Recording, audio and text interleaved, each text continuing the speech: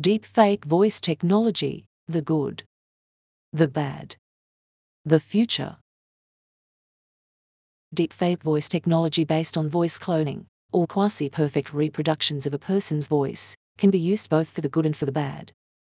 It can be put in the service of voice synthesis that can give a voice back to people who would otherwise lose it due to acute or chronic conditions such as ALS, apraxia, traumatic brain injury, stroke, etc. It is already being used in the film and TV industry, gaming, call centers, and it is also potentially convenient for encryption and therapy. However, there is no denying that it can pose a significant threat to democratic processes, particularly to those related to the value of privacy. If used inappropriately, deepfake voice technology can perpetuate deceit and harassment. Precisely because we are fully aware of this, we at Respeecher place a great deal of emphasis on the use of voice technology in ways that minimize the risk of fooling people into thinking someone said something they didn't. We are committed to ensuring that our groundbreaking technology is only used for ethical projects and does not fall into the wrong hands. We do not use the voice of a private person or an actor without permission, and we always ask the voice owner's written consent. However, we do allow non-deceptive use of the voices of historical figures and politicians, such as Richard Nixon or Barack Obama, but only for projects that meet ethical standards. What about use cases for businesses? Numbers show that there is a huge opportunity for economic organizations to leverage voice to acquire and retain new business. According to an AppDynamics report from 2018, half the web searches were forecasted to be voice-driven by 2020.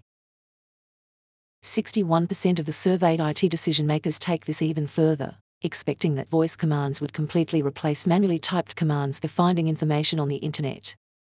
And the young generation leads the way. 84% of millennials already use voice assistants to help them keep track of their daily schedule and responsibilities. The good. Giving the ability to speak naturally back to people who suffer from a wide range of medical conditions. The ability to communicate, sharing thoughts and feelings by uttering words is extremely important. In fact, it is among those things that make us, humans, special. But there is more to what groundbreaking voice conversion technology can do for vocally impaired people. Consider the expansion of home automation technologies with vocal control. Voice cloning could make people who can't speak naturally more independent, better able to make use of the devices that can be vocally commanded. Voice assistants. According to Ovens Digital Assistant and Voice AI-capable device forecast, 2016-21, by 2021 voice assistants will outnumber the human beings that live on Earth. Let's take Google Assistant as an example. Its voice is generated by the text-to-speech system Tacotran 2, based on two deep neural networks. The first transforms the text into a visual representation, i.e., the spectrogram, of audio frequencies over time, and then a WaveNet system analyzes the spectrogram and creates audio elements. The outcome is speech that is nearly indistinguishable from human speech, even when it comes to the pronunciation of challenging words. Interactive content for online learning courses. Voice cloning with artificial intelligence makes it unnecessary to record notes for every new session, or to record again in order to correct potential mistakes. This leads to the reduction of both financial and time costs of professionally recorded lectures, and hence it fosters the proliferation of online courses. And this is no small thing, particularly during the tough times that we are traversing due to COVID-19 restrictions. The bad. Blackmail. Fake, yet extremely realistic, videos with explicit sexual or violent scenes may be created by joint usage of deepfake voice technology and deepfake video. Spam emails. If you've received an email asking you to contact BankX via the below email to guide you further on the wire transfer procedure, it's quite likely that you regard it as spam and do nothing about it. However, a subsequent phone call from somebody who sounds exactly like a trusted contact, advising you to respond to the email, might change your mind and make you do something you will have wished you hadn't. Serving unlawful competition. Someone may pretend to be the CEO of Company X, and from this position present sham data during fake earnings calls, fooling stakeholders and investors into believing that stock prices are different from what they really are. The same illicit technique can be used to sabotage industry rivals. We are painfully aware that synthetic media technology can potentially be used in harmful ways. This is one of the reasons why our tech is not accessible to the public. We restrict usage of our voice conversion systems to non-deceptive content creation applications by limiting who we work with and what we allow them to do with our technology. We hope that being early to market, we can actually help educate the public about what is technically possible and make people less likely to fall for deceptive synthetic speech. We also think that an important role in limiting this harm can be played by gatekeepers such as YouTube and Facebook, and we are ready to work with such platforms to detect and prominently label synthetic speech. The future.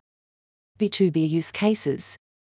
Given the findings of the above-cited AppDynamics report, the use of voice conversion technology by companies should be framed not in terms of if, but of when. 69% of the IT decision-makers work for organizations that already invest in, or plan to invest in voice technology during the next 3 years. Whether you're looking at voice replication, therapy for speech problems, dubbing and ADR, encryption, gaming, etc., all of these are likely to benefit from leveraging voice cloning. The envisaged development of a real-time system, currently an ongoing process, within gaming, for instance, will allow players to use different voices in in-game chats. Things are evolving fast when it comes to deepfake voice technology. Voice cloning for call centers. Respeecher is now working on breakthrough technologies that will make overseas operators able to sound like locals. At long last, we are getting closer to the solution for getting operators to sound more like the people they are speaking with over the phone. Along the same lines, our robotic operators will soon sound more human once we get the voice makeover up and running. Conclusion. Deepfake voice technology does indeed pose security risks, but acknowledging them and trying to minimize them are the first steps towards focusing mainly on the good. Cloned voices that sound indistinguishable from the original speakers are a match made in heaven for filmmakers, game developers, other media content creators, and soon, also for call centers. Since digitally replicated voices can already capture nuances and emotions, the scope of application areas is enlarging, as it may be obvious for all of you who have recently tried to talk to, yes, the phrase is correct, virtual assistants such as Samsung's Bixby, Apple's Siri or Amazon's Alexa. Counseling and companionship are the new functions that are expected to emerge from generating voices that express emotions.